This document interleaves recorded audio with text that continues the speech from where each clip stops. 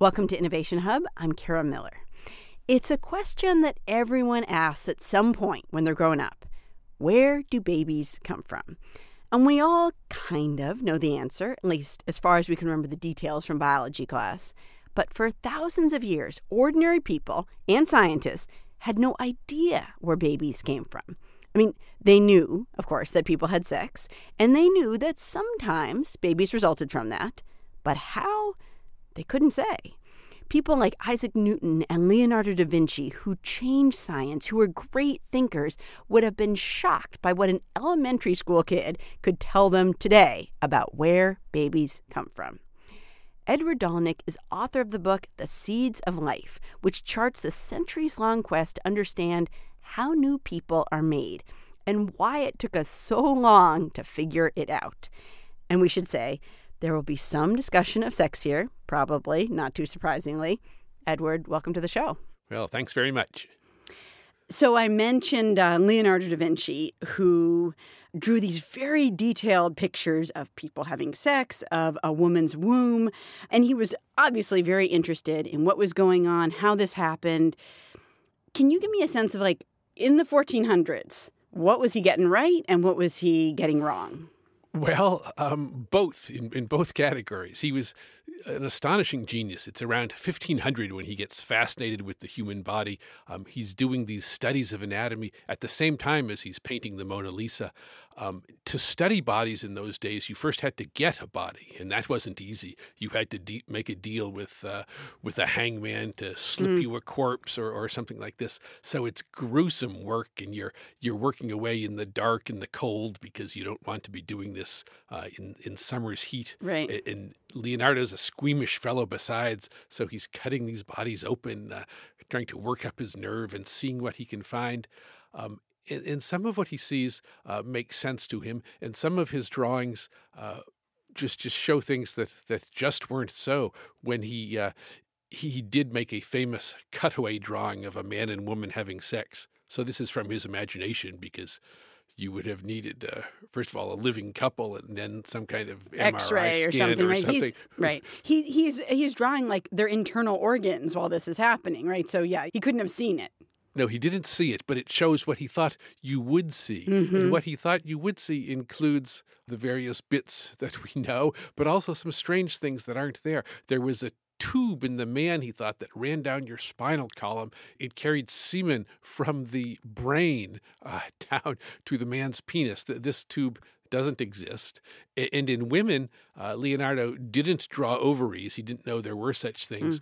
But on the other hand, he did put in some things that aren't there. He had an imaginary tube for women, too. This one went from uterus to breasts because there was a half-baked or not even half theory about menstrual blood was somehow converted to mother's milk and it would pass through this passageway. It was how it happened.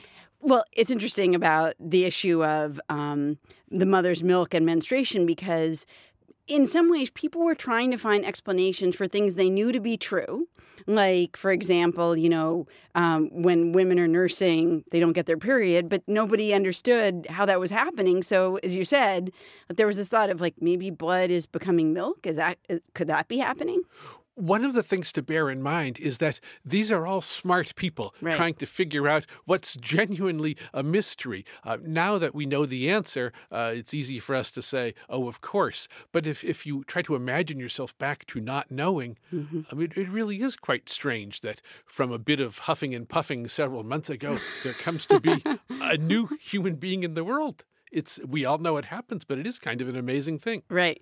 Okay, so let's fast forward to the 1600s. There's a guy named William Harvey, who you write about. He was very friendly with the English king Charles I, and he was super fascinated with this question of where babies come from. Like, how does this happen? He investigated extensively. So, bring me up to the 1600s here. What did he think, and how did he go about trying to figure this out? So Harvey's a great hero in the history of medicine and in his own mind as well. He's a vain fellow. It's Harvey who's figured out that the heart is a pump, a giant advance in medicine. And now he's on to the next greatest thing. He's going to be the one who explains conception and development, how babies come to be, or at least this is his plan. But you can't study human beings directly, and so he decides he will look at animals. And because he's pals with the king, as you say, and the king is a big hunter, there are all sorts of deer around to be looked at. So the king and Harvey go out one day. They go out in mating season for deer. They wait for deer to mate. Now Harvey rushes over and they choose a deer that they will sacrifice and cut her open, and they'll look in her womb and they'll see, Harvey believes, some glistening embryo that he'll flick out into the sunlight, and this will be the first step in solving this mystery. And he cuts the deer open, and steam rises into the cold air, and the king crowds round, and the king's deer men peek over Harvey's shoulders to see what's going on, and they look, but they don't see anything. Right. To their astonishment, they can't figure it out. That on the one hand, there has to be something tangible there, because there will soon be a new deer born. But on the other hand, there's nothing, and they can't sort out that mystery. It's so interesting that, like, the king isn't on this. That the king is also, I don't know if he was normally into science, but he's also like, yeah, what's going on here? How does the scientific process work? And he is actually out on these hunts trying to figure it out. Well, Charles was a smart and curious fellow, but this was not an abstract question like what are the orbits of planets. Mm-hmm. This was a question that nearly everyone had wondered about at some time or other. Where does new life come from? How does it come to be? There must have been things, though, that were confusing. Like, for example, why did some people have sex but not have children? Or why did some people have sex and have twins? Like, how did things happen? I mean, I know what you're saying, like they knew in general about a sort of general rule, but there were things that didn't fit that rule that must have confused people. They confused people like mad. And what you would do is make up some kind of folklore explanation of it. So to do with fertility and infertility, say, there was every kind of theory that you would have babies if you went to bed at the time of a full moon or a new moon or early in the day or late in the day or facing to the north or while a breeze blew in the scent of lavender or if you had eaten some particular food or maybe not even a food. In Italy, they thought if you ate rose petals, that was a good way to get pregnant. I can't remember. It was either red roses brought boys and white brought girls or vice versa. But all kinds of theories like this. People doing their best to come up with the patterns to explain these odd features of everyday life. Right. And twins? Did people have thoughts on where twins came from? Twins were a huge mystery, and once again there was every kind of theory. One was that this is lustful couples who have gone to bed twice right away, or a particularly potent male. Every kind of guesswork. And I should say, because it's an important part of this story, that in the 1600s, 1700s, and all the millennia before that, virtually every scientist asking about babies in life was male. And not only male, but a male who took for granted that men were pretty great and women weren't up to much. And so when you were trying to solve this particular mystery, to write off half the population was a formula for trouble. So when you say they assumed men were pretty great, did that say to them that basically the baby-making process was basically about men? Do you know what I mean? The woman was carrying it, but that was just like, a technicality. What these male scientists said explicitly was that if you were to look at any creative product whatsoever, a poem or a house or a tool or a piece of pottery, that was made by some male artist. That was the way the world worked. Now, when you looked at the greatest and most elaborate creation of all, a new human being, it stood to reason, they all insisted, that too would be the creation of a male. Right. And the woman's role in this would be, as you say, to nurture that seed that the male had created and planted. You have this great line in the book about, in the 1600s, 1700s, you really got a scientific revolution underway. And people are learning all this stuff about physics, about astronomy, about calculus. And then you have this great quote, "The bold men of science raced off to take on the mystery of life and promptly face-planted." Did people who thought, well, we're unlocking the mysteries of the universe, surely we can figure this out, it's all around us, did they think this is totally doable? That's exactly how it went. And that's what got me into this book, in fact. I had written earlier about Isaac Newton and Galileo and people like this, and they had solved all these cosmic mysteries about comets and suns and planets. And those are remote things and ones you can't touch because they're so far off. And now they thought they would turn their attention to bugs and babies and plants and butterflies, and this would be easy. Oh, right. They were going to rack up one more big triumph just in the same line that they'd already done. Right. And they were astonished to find that planets were easy and plants were hard. That they had no idea it would be that way. Right. You're listening to Innovation Hub. I'm Kara Miller, and I'm talking with Edward Daalnyk, author of the book The Seeds of Life, about how we finally came to understand where babies come from. It may have been not super hard. I don't want to characterize it, but it was obviously doable to make advances in calculus and physics and astronomy and so on. But a lot of those things did not come without the pushback of the church and religious authorities. And I just wonder, where does religion factor into this whole question that scientists had been pursuing for hundreds of years of where babies came from? Religion played a giant part in this story. It played a big part in the astronomy and physics story too. We know from Galileo, but their religion mostly helped actually, because the scientists all believed that God was a mathematician, and it turned out, for reasons nobody understands quite to this day, that the inanimate world really does follow mathematical laws. The comets do trace perfect ellipses, and gravity does follow an equation that you can write down in a few lines. But now when it came to biology, they had this same belief that everything was designed by God, the creator. And now when they turned to life, that made for all kinds of trouble. For one thing, God was not only the creator, all these scientists believed, but he was the only creator. And so that simple observation made for giant trouble, because if God was the only creator, how could it be that ordinary men and women were creating life? That was God's work. How could that be? And to come up with an answer to that question, they invented what was taken to be the deepest wisdom for centuries, but to us sounds like the most outlandish answer possible. What they said is, well, God is the only creator. It's not when a man and woman today think they're creating life, they're kidding themselves. They're really not.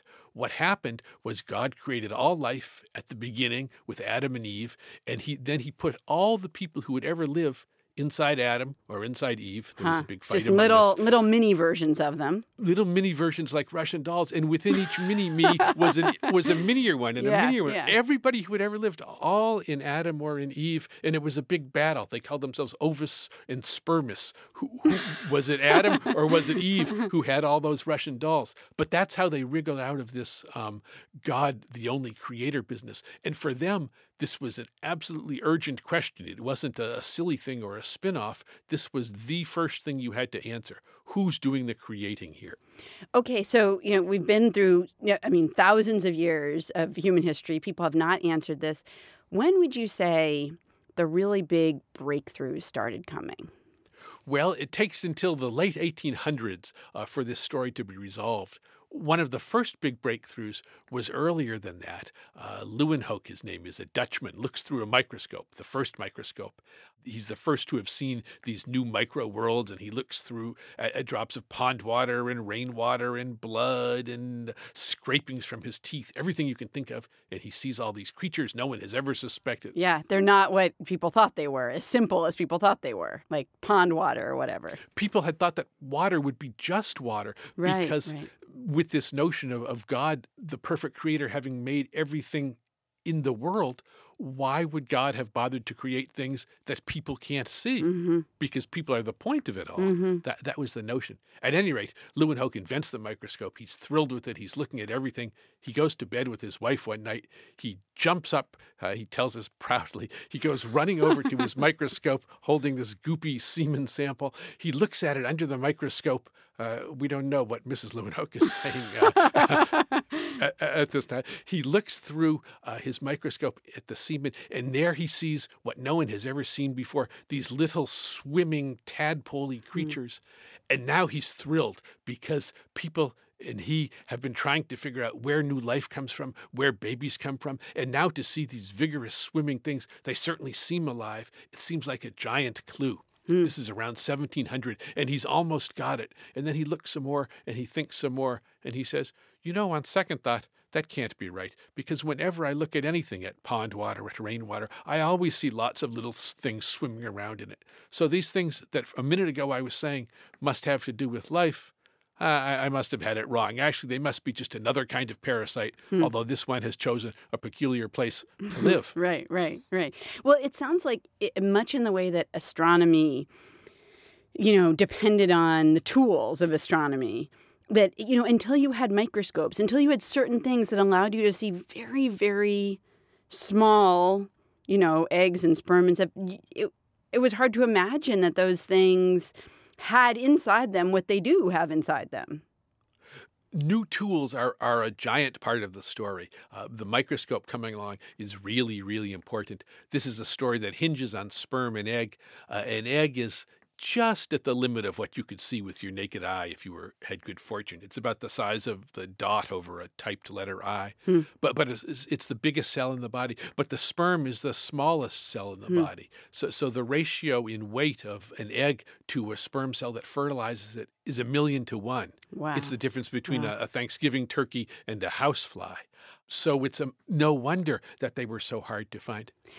So who then was the first person who really knew? Because you said Leeuwenhoek looked and he thought, maybe sperm are part of life. Oh, no, maybe they're not. So who was the first person who realized, no, a sperm meets an egg, and this is the beginning, and it implants, and, had the first sense of this is what really definitively happens, and they were right about it? So that comes late. This is 1875. There's a grouchy German scientist that no one has ever heard of named Oscar Hartwig, who was working in a lab in Naples, Italy. They were studying sea urchins, not because of any particular fascination with sea urchins, but sea urchins happen to have big eggs, and they're easy to gather, and they're transparent. You can see inside them, like looking at a construction site through a peephole. And if you have experimental subjects at the end of the day, they're also delicious. This was also that just also a side benefit, yeah. But all the scientists in the lab had discovered that side benefit. At any rate, Hartwig one day is looking through his microscope at one of these transparent sea urchin eggs, and he pushes a sea urchin sperm cell near it, and now the nucleus of that sperm cell makes its way somehow inside the egg, and one nucleus swims towards the other. Hartwig is watching this, and then they meet.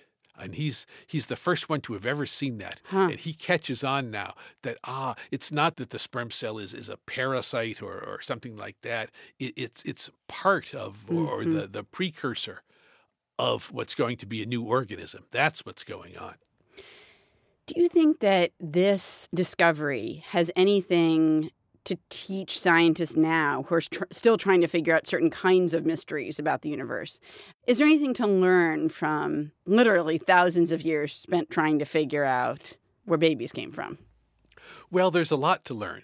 One thing to learn is that we look back on our forebears and we say, how silly of them, taking ourselves as the end of the line of progress. Right.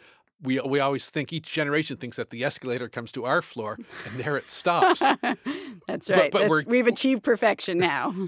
But we're guaranteed that some things, we don't know which, and that's the beauty of it, we're guaranteed that future generations will look back on us and say how silly of them. And one likely example you think is consciousness, ideas. We don't understand now where ideas come from. Where do hopes and dreams come from? We know that the brain is a physical thing, and somehow that physical thing gives rise to our hopes and our ambitions.